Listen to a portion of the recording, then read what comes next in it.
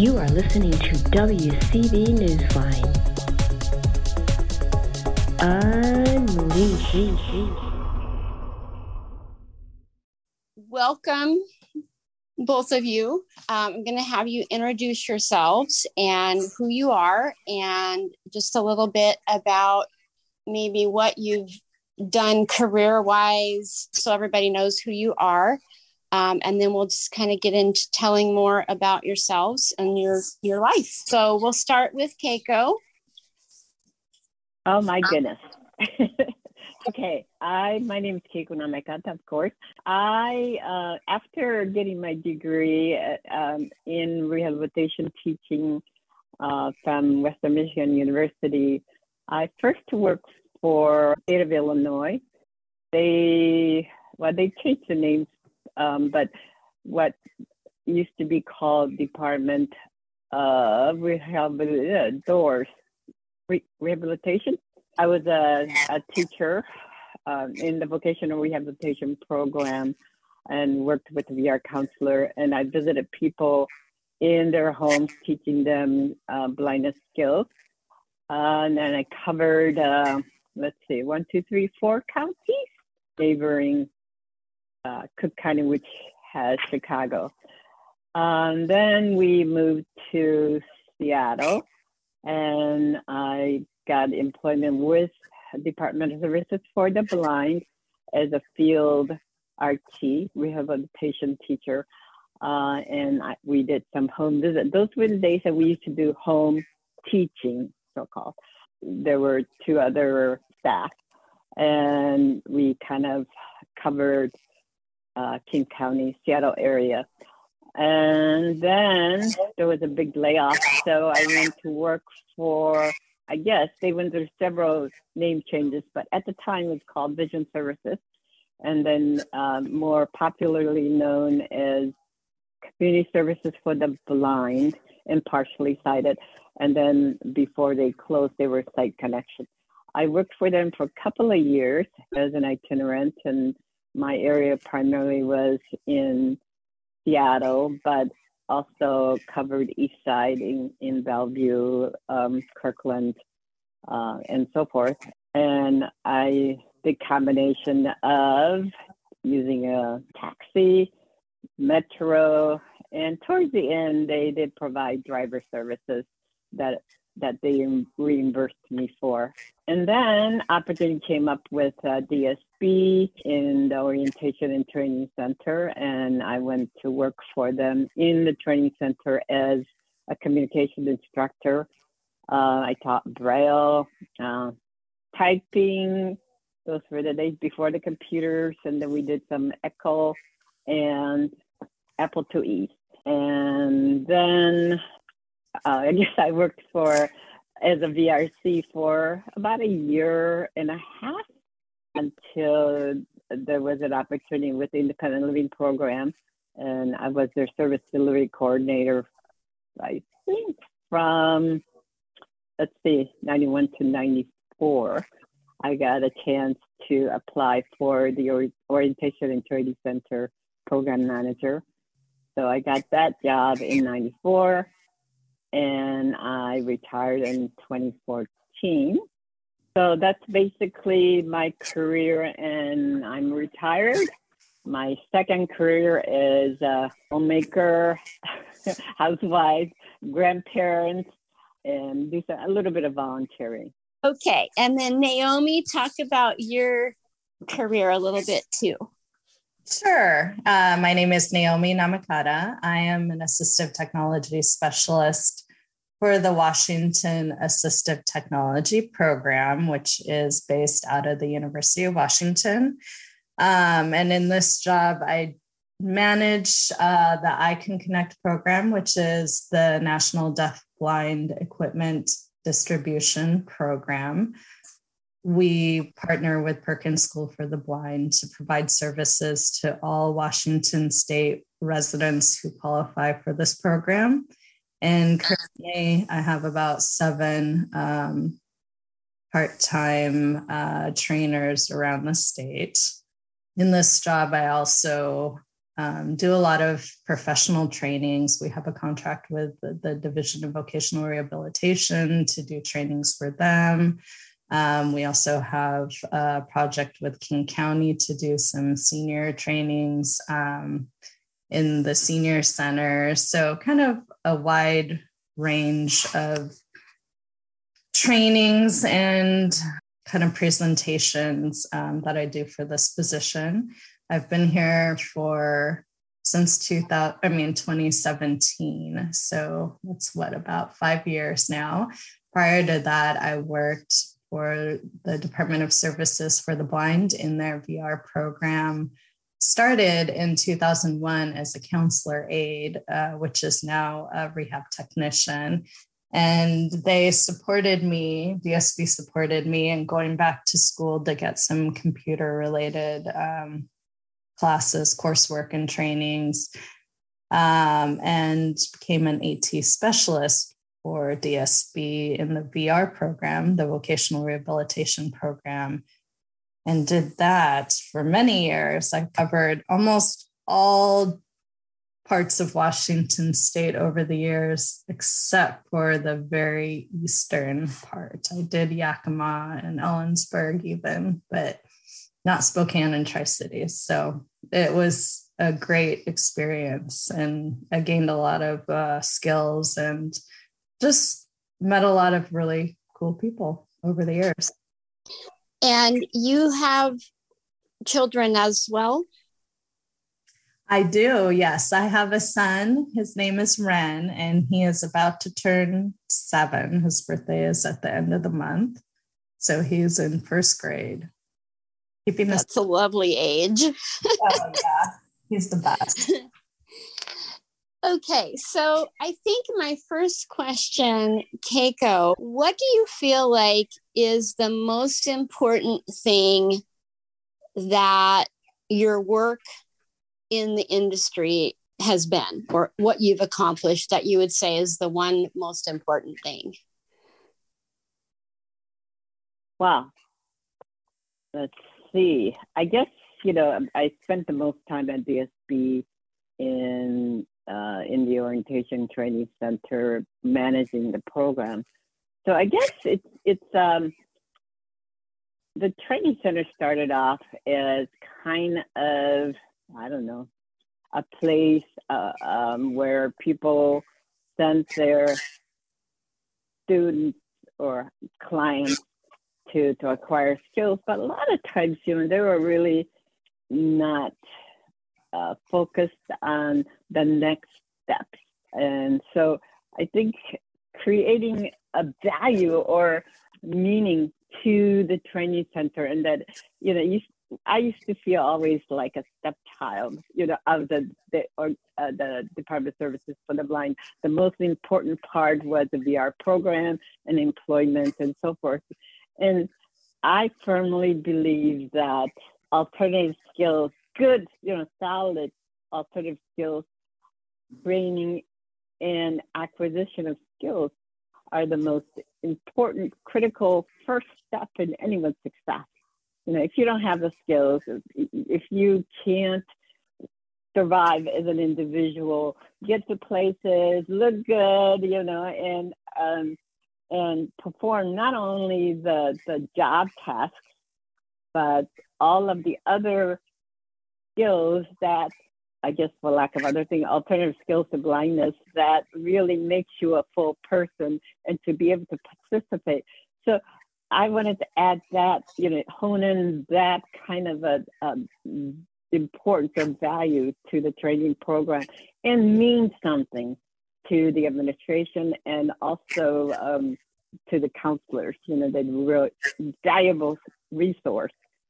So not only training, but assessment of people's skills and how they can potentially succeed and what they could achieve. And I think all of the programs that we've added in the training center had to do with helping those students develop themselves to their full potential, to be able to begin that journey towards, their future employment outcomes.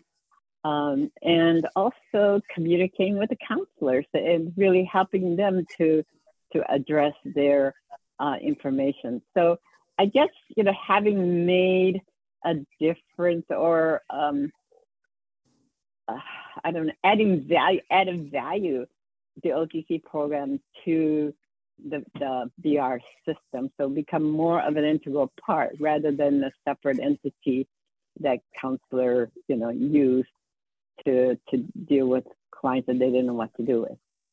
Yeah, it sounds like a very holistic approach, not just this piece or that piece, but definitely the whole person. And I love that concept. On the opposite end of that, being retired now, do you see an area that you still think could be improved upon with the services?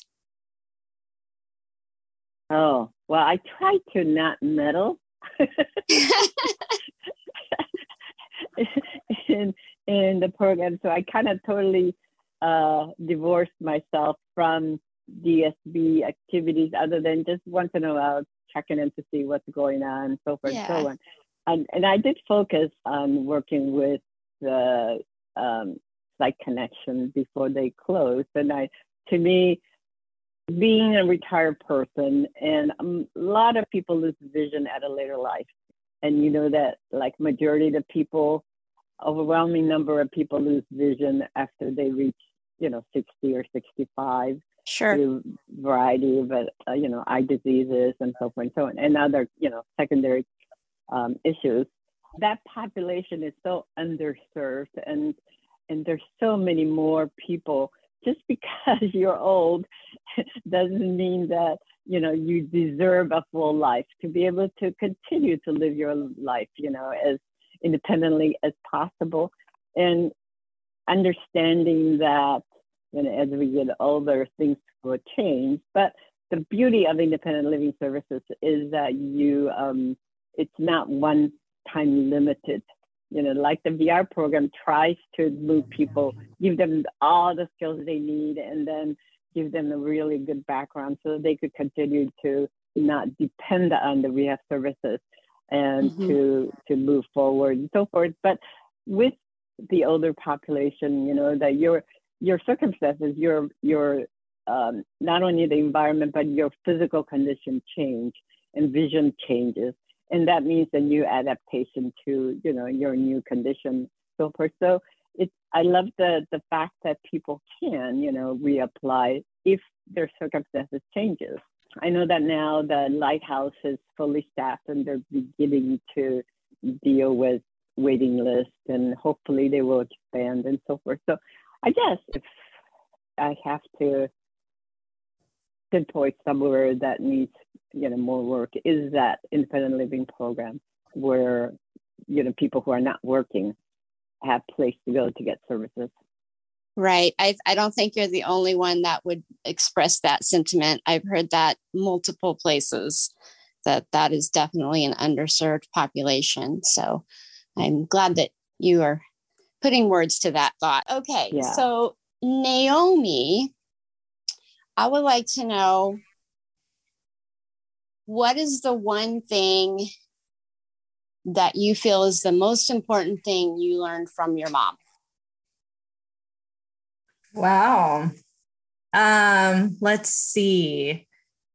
There's so many things that I learned from her, including playing the piano and how to cook, lasagna and things like that. But I would say she really helped me realize that, having a disability, being blind, it's not something that you can still live a full, rich, independent life, be successful, in your home life as a mother, as a parent, as a daughter, but also in your professional life and your career. So, she really inspired me to, work in this field, because I saw from her example that with the right skills and training and attitude, you can really achieve anything that anyone who is fully sighted is capable of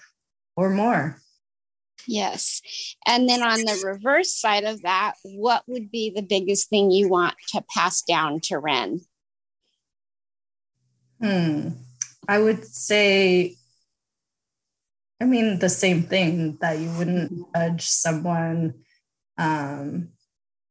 based on any difference, in the way that they would do things. I remember growing up as a child, and even still, going places with my mom, it's like people, stare. It's, whoa, someone blind, and yeah, people are very well-meaning, and I would say now way more educated about, disabilities in general and that sort of thing. But, back in the day growing up, going to the makeup counter with her, it was the women behind the counter would not address her directly. They would address me and ask me what she wanted. And I just thought that was so rude.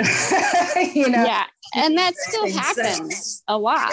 I'm sure. Yeah. I see it happen still. And I think, so for Ren, I want him to understand that having a disability is just a difference, and it doesn't mean that you should treat anybody any differently. Thank you. So, Keiko, that is a huge career path that you just gave a whole dissertation on. Wow. So my question is, what was your inspiration for the beginning of all that? What was the part that made you say, this is what I really want to do? Well, I'm glad you asked that, because I was kind of reflecting back, my experiences as early as what I could remember. But I think the most significant, I've had visual changes as I went through in early elementary school. I noticed that, like, I couldn't read the textbooks. I could see people at a distance.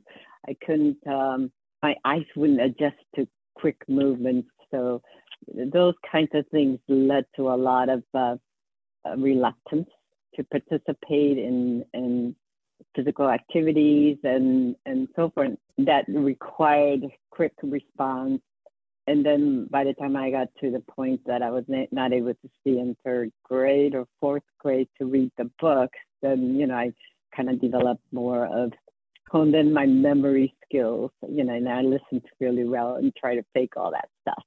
We came to the United States in, end of 59. So I was 11 in the fifth grade. And initially we started, regular school, and my cousin was in it. So he was an interpreter in my class and so forth. But eventually they found out that I really didn't see very much of anything.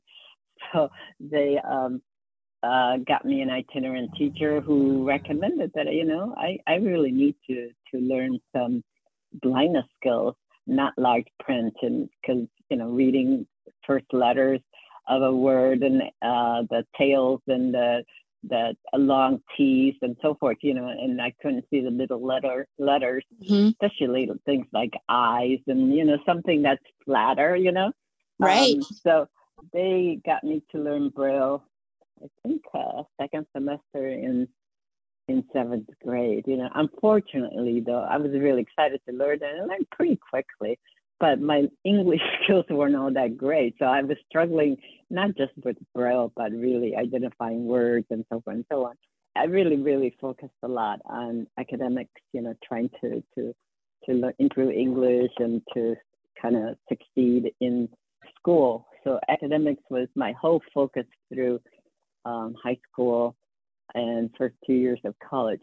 But backing up, I attended a blindness skills training rehabilitation center in Illinois, in Chicago. Summer, I think it was an 8-week program where we learned, cane skills under the sleep shades, and then some of the like sewing techniques, eating techniques, all that stuff you're supposed to learn, independent living skills. My mother was a very, very strong person who had high expectations. Her thing was, I don't want others to look at you because that you can't do this because you're blind, Good for her. She had expectation that I would perform age-appropriate things. So by the time I attended this training center, I had no issues with putting together simple meals for myself and, cleaning, laundry. I used to do the family laundry in the summertime, and then the dressing and so forth. So picking up my clothes, we used to put curls in our hair. Remember the rollers and things? Yes. Back in those days. But anyway, I did all that. But there were kids who attended who were same age as me, who I remember one morning, this kid, was kind of crying because she couldn't find the buttons to put on the dress. Well, because she had to dress inside out, of course she couldn't button. So I thought, oh my goodness, this is really not good. Kids, by the time you get to be 13, 14, you should know when things are right side up, and then you should be able to dress yourself with that no problem. You should be able to take a shower and all those kinds Absolutely. of things. So anyway, so that's when I thought, oh, well, this is something I want to do. I think that was my first time that I started thinking that, oh, I want to be a teacher for the blind. As I say, I focus on academics so that I could really go to college. That was throughout my high school, that was my primary focus, is that I have good enough grades to be able to go to college. Well, So, I also really like the fact that you brought up the thought of not only learning to function as a blind person and learning Braille, but the whole language barrier as well. I mean, that's a lot of things in one fell swoop. A lot of people wouldn't even think about the second language part on top of it. That's huge. I remember back in when I first came to the United States, the first summer, everybody thought, not realizing how little vision I had, they signed me up for a YMCA summer program. So, you did a lot of play and arts and stuff like that. I could see things close hand, but my biggest concern was that I keep up with the rest of the kids, as they change one activity to another and stay with it. And I didn't know any of those kids. And my frustration wanting to tell them that I really can't see and I need your help. So I remember writing, the edge of the newspaper that I think we were in a craft class. And so you had a newspaper spread all over the table. And on the edge of it, I said, I can't see. Those are the things that I learned, right, in class. And I think it was by the time I got to that, the YMCA program was, I think I was been here 6 months. And I, learned few words and that's whatever. And then somebody read that, and I think finally convinced that, I can see, and somebody, walked in front so I could see to follow. So I mean, I survived that summer, but that was the most frustrating thing. And then people didn't really understand the vision level of, or lack of vision that I had until you have key words, and it's very difficult to explain. My mother didn't speak a word of English, and she was already working, and my dad was working, so they couldn't really take. So I mean, I was pretty much on my own. Plus, my cousin, he tried to explain things, but he had only been here in the United States 3 years before I was, so he wasn't all that great about the details, Sure. So, I think it's a double handicap, I guess. Vision, lack of vision, but also not being able to express the amount of visual issues that I had, and communicating that to the teachers and so forth. But people were really, really kind. The teachers were kind, and kids, because I was kind of different and novelty, So and the teacher asked them to be nice and show me around. She can't see well, and so forth and so on. So, they were really one of the female students. She became my friend, but she'd kind of hold my hand and take me places. And those schools are dodge inside, in the hallways, old brick buildings. Yeah. So, I used to follow that white line on the edges to know where I was going. By the time I got to be in high school, then I began to feel comfortable with my English and to be able to communicate. And one good thing about having gone to school in Japan was, that math is the same, right? You add, subtract, and divide, and whatever, all of that stuff. And at the time, Japan, I had finished 2 semesters or 2 trimesters, and their math was much more advanced. I was already doing some basic algebra, with X's and Y's and stuff, and solving those problems, like the train comes at a certain speed, from one direction, how long would they, where would they meet, or I don't know, something like that, so that it involved X, Y. Yes. So, I came to the United States and we were doing additions, subtractions, and like 3-column additions and subtraction. That was nothing, Yeah, so you at least had an advantage there. No. I mean, there was something that I could always say. Yeah. That I did well. Well, is there anything like now that you want to do in your retirement? Just like bucket list, or what are your goals and enjoyment factors? And I hear that you taught Naomi to play the piano, so I'm assuming that you play the piano as well. Yeah, I did. I did try learning Braille music, but it's slow. And then getting Braille music, I guess it's more, I don't know how much is available. And I always learned Braille. I've always learned music by ear. So my teacher would record, sections at a time, hands separate. Don't have a good enough ear to be able to hear and then duplicate. I don't have that kind of talent. So it's always been a labor-intensive process to master a piece.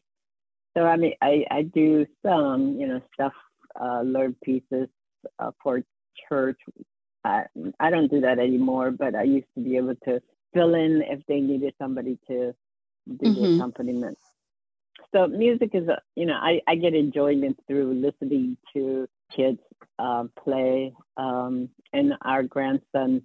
One of my grandson is learning piano, and so I go and sit and listen to it, and then I kind of try to imitate his stuff that I could still do. Yeah. So music, in terms of other enjoyment, I download books from the Bard a lot. That's my go-to for the book thing. I like to cook, so I do. Now with the COVID stuff, I've been cooking 3 meals, 7 days a week. Once in a while, we go out or take in. Bring in stuff, and I do contribute to like family food, stuff like that. We do a lot of walking for leisure, and I would love to. One of my goals is to travel to Europe, because that was my dream, to be able to do at least one of that. We went to Japan several times, and I like to experience European culture. I love the classical music because of my piano and stuff like that, and I think castles, and some of that kind of experience that you don't have in the United States. Right. I'll go with you. Then, oh, good. Yeah. I'm trying to talk my husband into it. But yeah, and the other things that I, started doing volunteer work.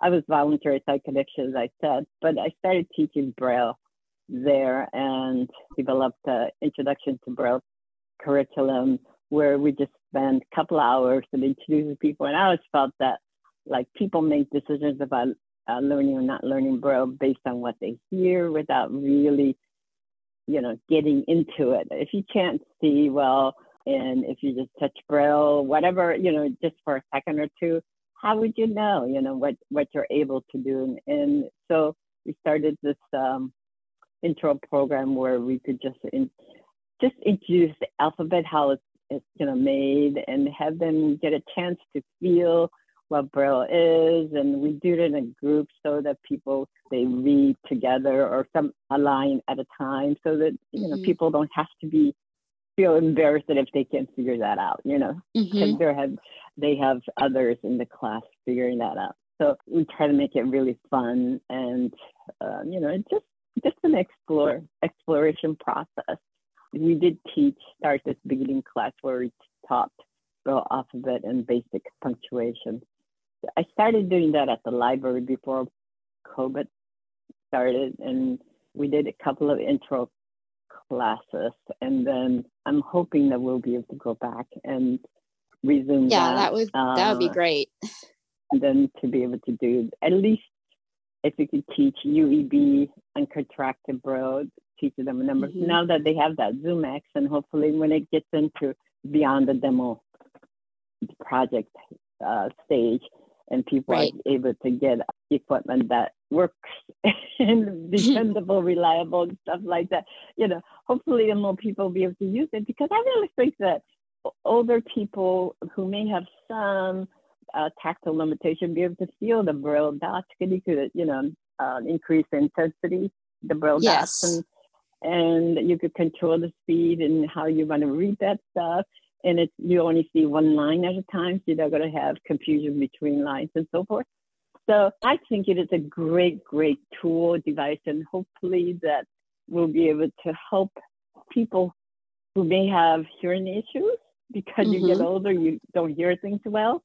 Also, people, who can't really, large print is really inefficient. You could only make your screen larger so much, and then you're reading letter by letter. So you might as well read Braille and learn to do that. And so, and then beyond just labeling personal things, I think it would be a good tool for people to access, like email, to be able to read it, to be able to, get their contact list and get their phone numbers, all that stuff. I know iPhone does all that stuff, but and then you could hook it up with ZoomX as well. Yeah, so I'm curious about Naomi's thoughts on this technology. Well, I love technology. I remember hauling the 24-inch, 50-pound CRT monitors up apartment stairs that, where there's no elevator, and thank goodness that things are improving. I really am a fan of products that are made based on, universal design principles. We talk about it a lot for homes and buildings and with the ADA. But I think using those concepts and applying them to technology in general that anyone can access is kind of hopefully the path forward.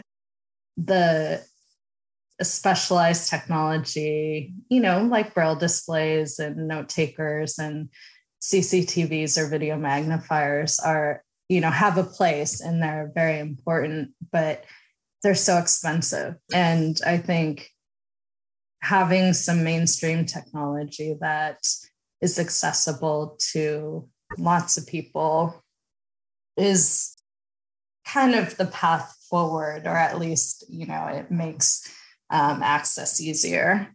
And then on the flip side of it, I think more and more businesses and organizations and, government agencies understand how important it is for their digital content, whether it's software or, forms or PDFs or websites, all of that, social media, having that be accessible to begin with, I think is kind of how we sort of close the gap in terms of accessibility.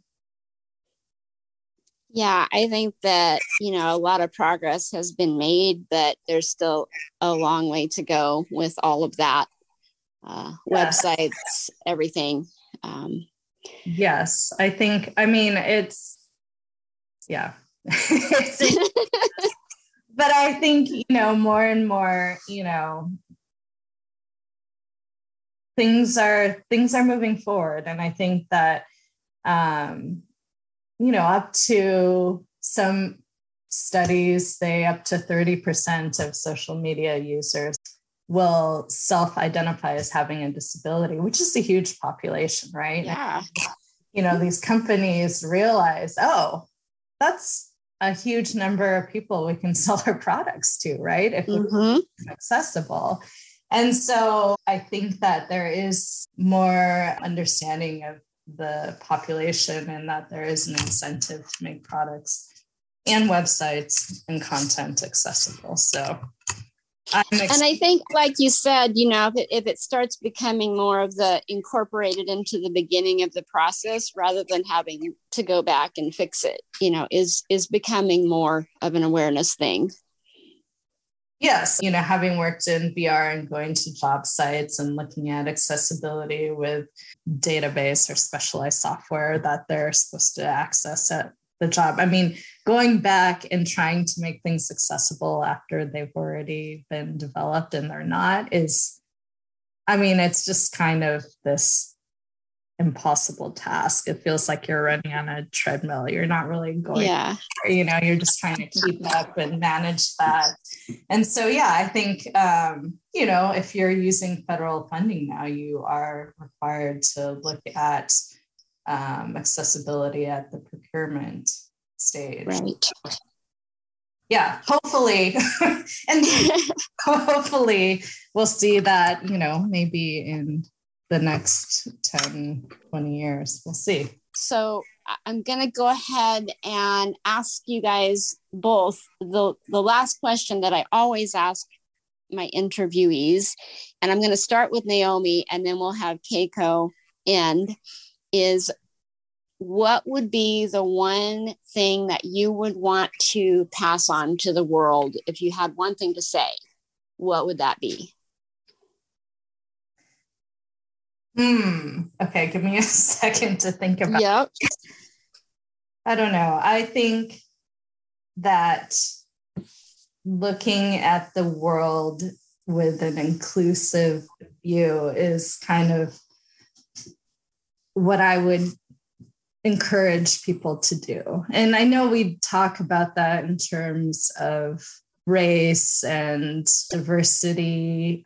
And I feel like there's more discussion of that in terms of disability too. But I think it's being inclusive about how you interact and include others, but also it's thinking inclusively when you're designing products, when you're just thinking about putting anything out there in the world. I think there's a lot of division in our country and, clearly in the world right now. And I just like people to think about, trying to be more inclusive in every aspect of their lives. Yes. And Keiko, what about you? Wow. See, that's a huge question. Right. Why do I want to pass it on to the world? Welcome to my interviews. Yes. It's the thing that I wanted to impart to upcoming generations, particularly younger people who are blind or have any kind of disability, that I really think you have to really dream. Because once you dream about something, and if you stay focused on it, things will begin to fall in place. And I think I really read somewhere, successful people start with a dream. And if you make it more, dream become more of a reality, and you begin to think on it, and then you establish your goals, and then the options come before you, and you will know which direction to go, and that you follow, because you have a goal set in my mind, you have your dreams, and eventually things will work out. You might have to fail a few times, but through that you will know what is the right direction to achieve. And I think that was my whole driving thing with the OTC, and I had a vision for what I wanted to be. And we took several, steps that involved assessment and getting feedback and kind of regrouping and getting partners. So all of these kinds of things will fall in place if you know what you want to achieve. So I guess it's to dream and to really move towards it, and don't be afraid of failing, because through that failure, then you will learn and to grow and become stronger and so forth. Of course, you can't be just stubborn and refuse to listen to people because that's not really understanding, listening, and to reassessing your path. So, and the other thing that I wanted to say about being a parent, because I'm not sure that if I was as successful, I appreciate Naomi's comments about that I was, I provided some inspiration, support. So, but I think being a parent is a lifelong experiment, and you do and be the best you can at the time, because you really can't do more than what you can at the time, as long as you do the best that you have to offer. And then, learn from your mistakes, and just like I said before, and then adapt and grow with your children, and to be a good role model, that you want to role model the behavior that you want your children to follow. And we don't always succeed because sometimes we forget to listen, but hopefully your true intent and your, kind of desire for your children to succeed is, comes through, and that they choose. I think for me, you didn't ask for this, and I don't know if Naomi, but Naomi was a very, very active, very curious child. And as a blind person, that was very challenging, because she wanted she was quick and into a lot of things, and for me to catch up and keep up with her was a huge, particularly when she was young and didn't know what was dangerous and so forth, huge risk taker. And technology probably is a very good thing that she landed on. But despite all of that, I think we all kind of survived. And and I really, really do appreciate the people that they've become and the parents that, my daughters have become. Do you feel like you are a risk taker as well? Well, I think I'm not sure that I was a risk taker per se. I think my husband probably is more of a risk taker than I am. But I mean, I was, because of my blindness, the changes that, we made in our life, like coming to the United States and having to learn English. And I was put in situations where I had to take some risk. But it's not something that I went, and looked for, to get myself into those. But I faced them, and I'm a very steady, fairly calm person who, looks at situations and kind of plan for steps to yes, problem solve, get out of that kind of things. And those are my strengths. And as a blind person, you don't always do things spontaneously. You have to think about it. You have to plan for it if you want a successful outcome. Even, things like starting with traveling and stuff, right? Yes. You have to know the bus routes, and you just can't. And then even walking, you want to have a destination, so you'll wind up there. Or even if you're just taking a walk, you have to know where you're going, and so you could retrace your steps. You can't just look across the field and say, "Oh, that's where I want to go," and then, you have the goal. So yeah, I've always been a planful person, and I think that's probably helped me to succeed in getting to where I wanted to go. I think, the life experiences gives you the opportunity to become stronger as you encounter different challenges, and, being independent, living on your own, and so forth and so on. It really adds to your future outcome. So I know that I mentioned that the theme of this particular issue is audacity. And originally you said you didn't really know if you were an audacious person, but I hear from what you're saying that you kind of have a quiet boldness to you, that you stick to it and you just keep steady and you go and you get things done. And that is, to me, what audacity is. And it shows its forms differently with different people. But I see both of you as very audacious women. And I really appreciate you both taking the time to, talk with me and get your messages out and share your lives. Thanks, Heather. You're welcome. Yeah, you're welcome. This is fun. Yeah. I've never done anything like this together, so I think it's pretty neat. I feel like I learned some stuff about my mom. Right? I haven't heard before, so yeah, very cool.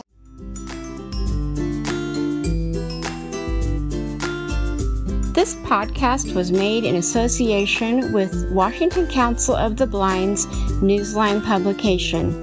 You can contact us at the wcbnewsline@gmail.com. Thank you for listening. Credit for this production goes to podcast producer Zach Kurtz, editors Heather Mears and Reginald George, and we'd like to extend a thank you to Kevin McLeod at Incompetech.com for his use of the song Life of Riley. Thank you so much for listening, and tune in for our next episode or check out previous episodes.